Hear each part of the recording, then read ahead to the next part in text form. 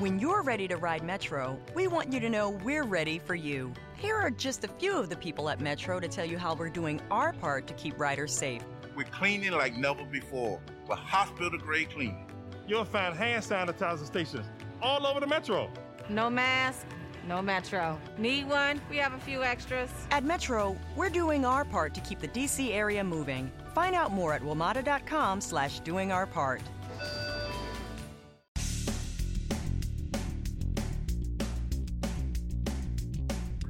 This is No BS Job Search Advice Radio. I'm your host, Jeff Altman, the Big Game Hunter, and this is episode 989. Almost at 1,000 episodes. Unbelievable. And today's show involves a situation where someone got a job offer and they're looking for some advice about how to respond to this quirky situation.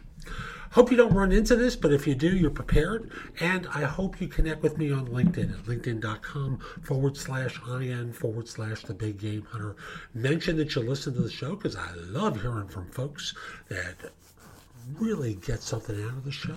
Also, if you're interested in my coaching you, I do it in a variety of different forms that I'll mention at the end of the show. And I'll just simply say, let's get going. I got a question through Quora. Now, I'm not going to answer it there because they want me to write everything out, and I'm not going to do that. But I can at least use this question in a way that's going to help a lot of job hunters. So here's the question that I got. And I debated about naming the employer, thought I wouldn't do it, but they deserve to get called out. So here's how it goes. I got an offer from Amazon with only 10% hike. Yeah, the person's grammar isn't perfect. I got an offer from Amazon with only 10% hike and with no hike for the next 1.5 years. Can I negotiate, and how should I handle this? So that's the question that this person poses of me. Now, I want you to recognize something. Amazon doesn't care about you. If they did, they would treat you fairly. Now, a 10% hike if you're making $200,000 is different than a 10% pay raise if you're making $40,000. And you know, folks, if you're outside of the U.S., adapt that to your currency so you can see what I'm talking about. I'll simply say that they don't care. You know, they're a firm that works with algorithms to figure out what their advantage is. And getting you for a year and a half at that pay scale makes sense to them. So I would say, number one, recognize their motivation. They're trying to maintain a cost structure. Number two is, you know, yes, you should attempt to negotiate, and they may not. Are you prepared to walk away from that hire or that job based upon this scenario? If yes, that gives you all the power in the world. If no, you have no power here because ultimately you're going to say yes. Here's the way I'd broach it with them. I said, let's see now, we're at the casino and you're going to give me 10% now, but I have to be tolerant of that for the next year and a half. And what is my raise going to be like at that time? You know, obviously, let's work with the assumption I do a spectacular job. What's my raise going to be like a year and a half from now?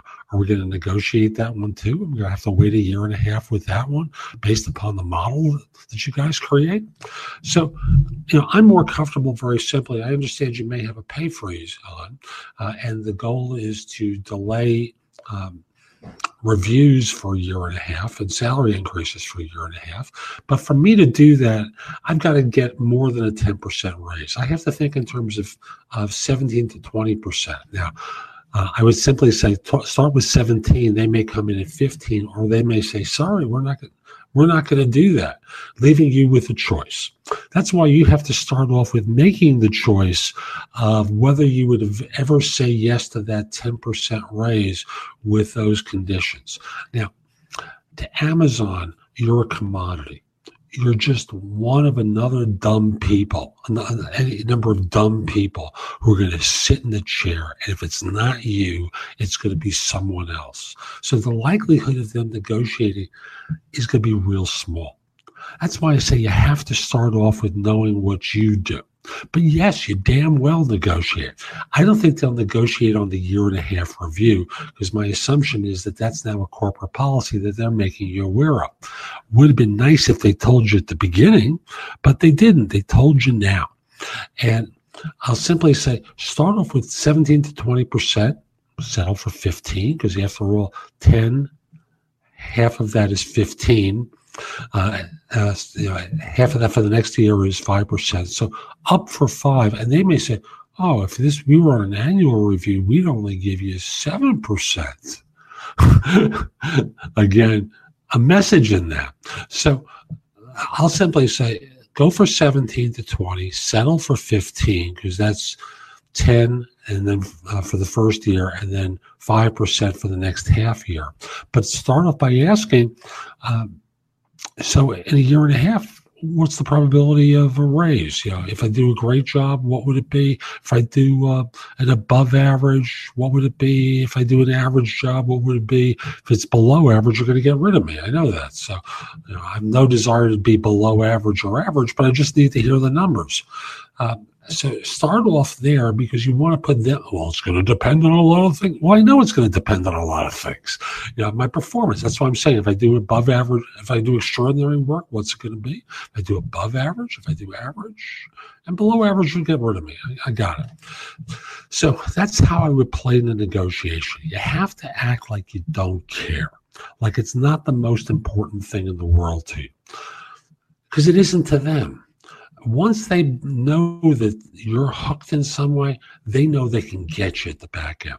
And you have to be as clinical and as analytical as their data model that tells them that this is a good deal for them, and then work from there. So that's today's show. I hope you found it helpful. And if you did, here's a few ways to engage with me. First of all, I just want to say that I no longer do recruiting. I coach people to perform at a high level. So again, I no longer do recruiting. But if you visit my website, which is thebiggamehunter.us, look at the tabs on the top and you'll see a menu of choices for you. First of all, you can hire me to do a resume and or LinkedIn profile critique, interview preparation, helping you with a salary negotiation, answering your question, advising you about a decision you have to make about job offers. That's all there is an option. I can do a job search makeover with you, where we critique everything you've been doing in your search up until that point and come up with alternatives. If you're relatively early in your search, we can do a complete coaching program where I work with you from beginning to end. It's in half-hour increments, so it doesn't take a lot of time in each session, and that's another way you can do it. You can also connect with me on LinkedIn at linkedin.com/IN/The Big Game Hunter.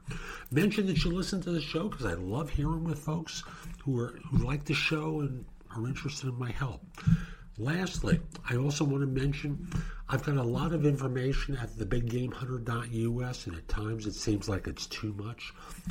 So you can look at the best of my material at JobSearchCoachingHQ.com, where I have curated information that you can watch, listen to, or read that'll help you find work more quickly. Again, that's JobSearchCoachingHQ.com. I'll be back tomorrow with more, and in the meantime, hope you have a great day. Take care.